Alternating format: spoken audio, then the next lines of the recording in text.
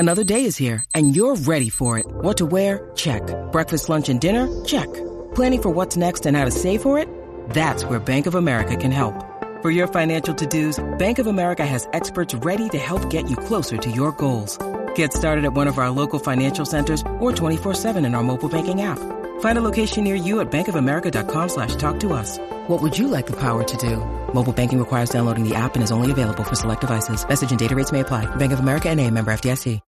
When you need mealtime inspiration, it's worth shopping Kroger, where you'll find over 30,000 mouth-watering choices that excite your inner foodie. And no matter what tasty choice you make, you'll enjoy our everyday low prices, plus extra ways to save, like digital coupons worth over $600 each week. You can also save up to $1 off per gallon at the pump with fuel points. More savings and more inspiring flavors make shopping Kroger worth it every time. Kroger, fresh for everyone. Fuel restrictions apply. The Pittsburgh Steelers are predicted to make a pretty big trade this offseason. I'm all for it, and I think it makes total sense. If it could happen, and it happens the way that this projection says it's going to happen, there's no reason to hold back.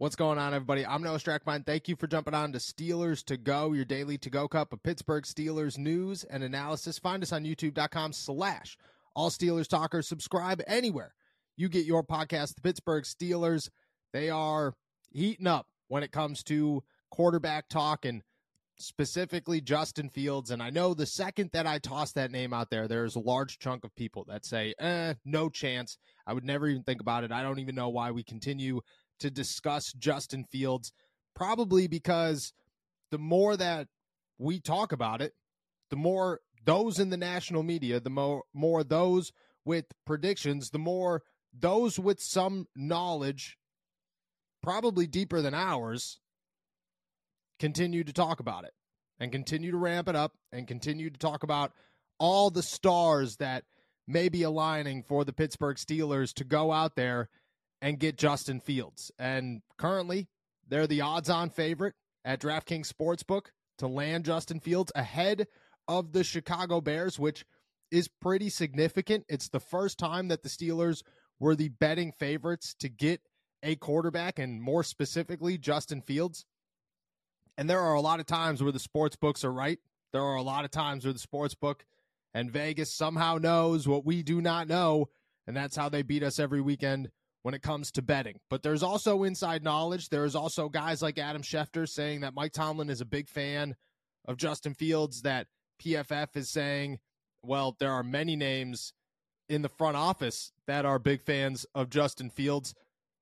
There's guys like Benjamin Albright saying that the Steelers are one of three teams that he anticipates calling Chicago this offseason to at least discuss a trade. And then there is the big one, and that is PFF projecting 4 big moves this offseason, and they start with Justin Fields heading to the Pittsburgh Steelers. And there have been some qualms, and some reasonable qualms. Why would you give up a first-round pick for Justin Fields? You're only going to get him for 1 year, 2 years max. This is a guy that is still unproven, and there are plenty of question marks, and I can't believe that you'd go out and you'd get somebody and you'd make such a splash for a risk, and why would you do that? I get that. A lot of it makes a lot of sense. And even if I disagree with plenty of it, it still makes a lot of sense. But this one, as soon as I lay it out there, should hopefully change some minds, because there is no way that you could look at this trade and say, the Steelers shouldn't do that. They should look elsewhere. Why not Kenny Pickett? That doesn't make any sense. Wait until the 3rd round. Draft a quarterback there. Go get whoever, Jacoby Brissett or Ryan Tannehill. They make a lot more sense than Justin Fields in this circumstance, because they don't.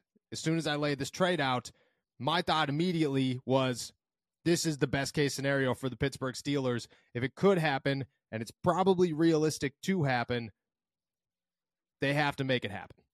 That trade is this. PFF laid out 4 of them, but the first one starts with Justin Fields to the Pittsburgh Steelers for a 2024 second-round pick, number 52 overall, and a 2025 fifth-round pick from the Pittsburgh Steelers. Contractually, they take on this year's $3.23 fully guaranteed contract plus a fifth-year option in 2025. They get 2 years to decide if Justin Fields is their guy before they ink him to a major deal. They give up a second-round pick and a fifth-round pick next year to make it happen, and they possibly have their quarterback for little to no money.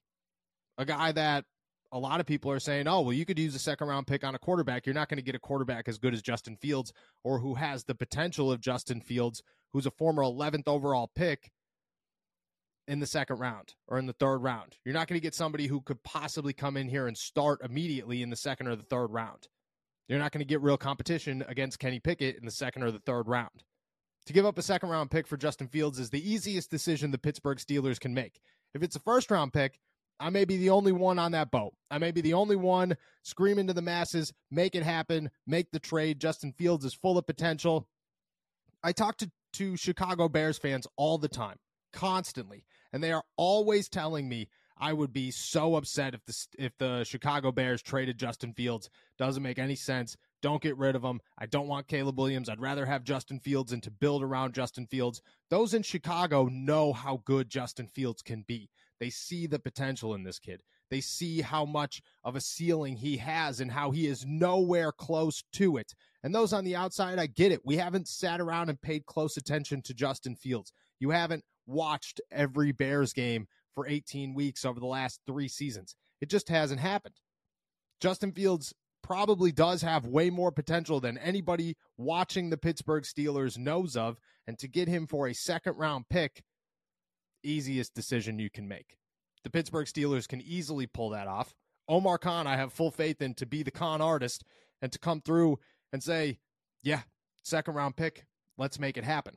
And let's just lay through what Justin Fields brings to the table for the Pittsburgh Steelers. He brings a running quarterback, which is great for an offense that is going to rely heavily on the running game. Play action, he's phenomenal at it, and Arthur Smith is supposed to be a genius when it comes to play action football.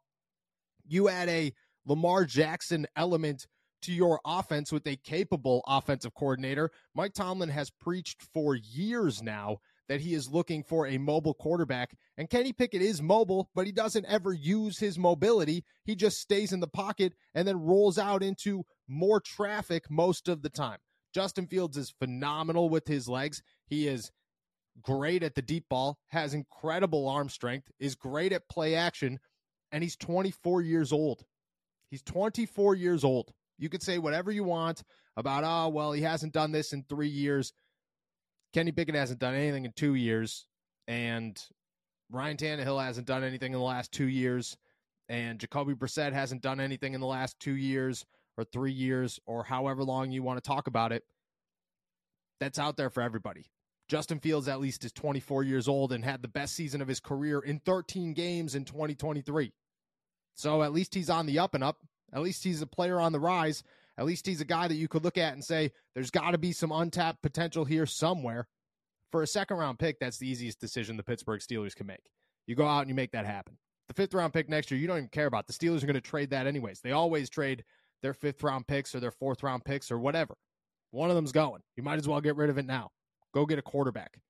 If it was a first-round pick, the argument against it, I understand. And I get, hey, look it, yeah, sometimes that's just too big of a price to pay, even if I would pay it. A second-round pick, you make that happen. You don't even think about it.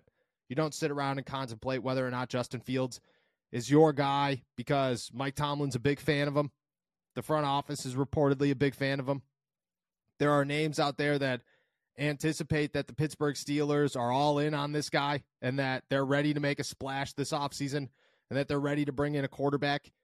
And if Ryan Tannehill's staring you in the face for a market value of $5 million and Justin Fields is staring you in the face for the market value of a second-round pick and $3.25 million, you go get Justin Fields.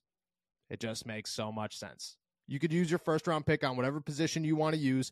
You could head to free agency because you no longer have a quarterback contract. You're going to pay Mason Rudolph more than $3 million this season, and he's equally as big of a question mark. He just is.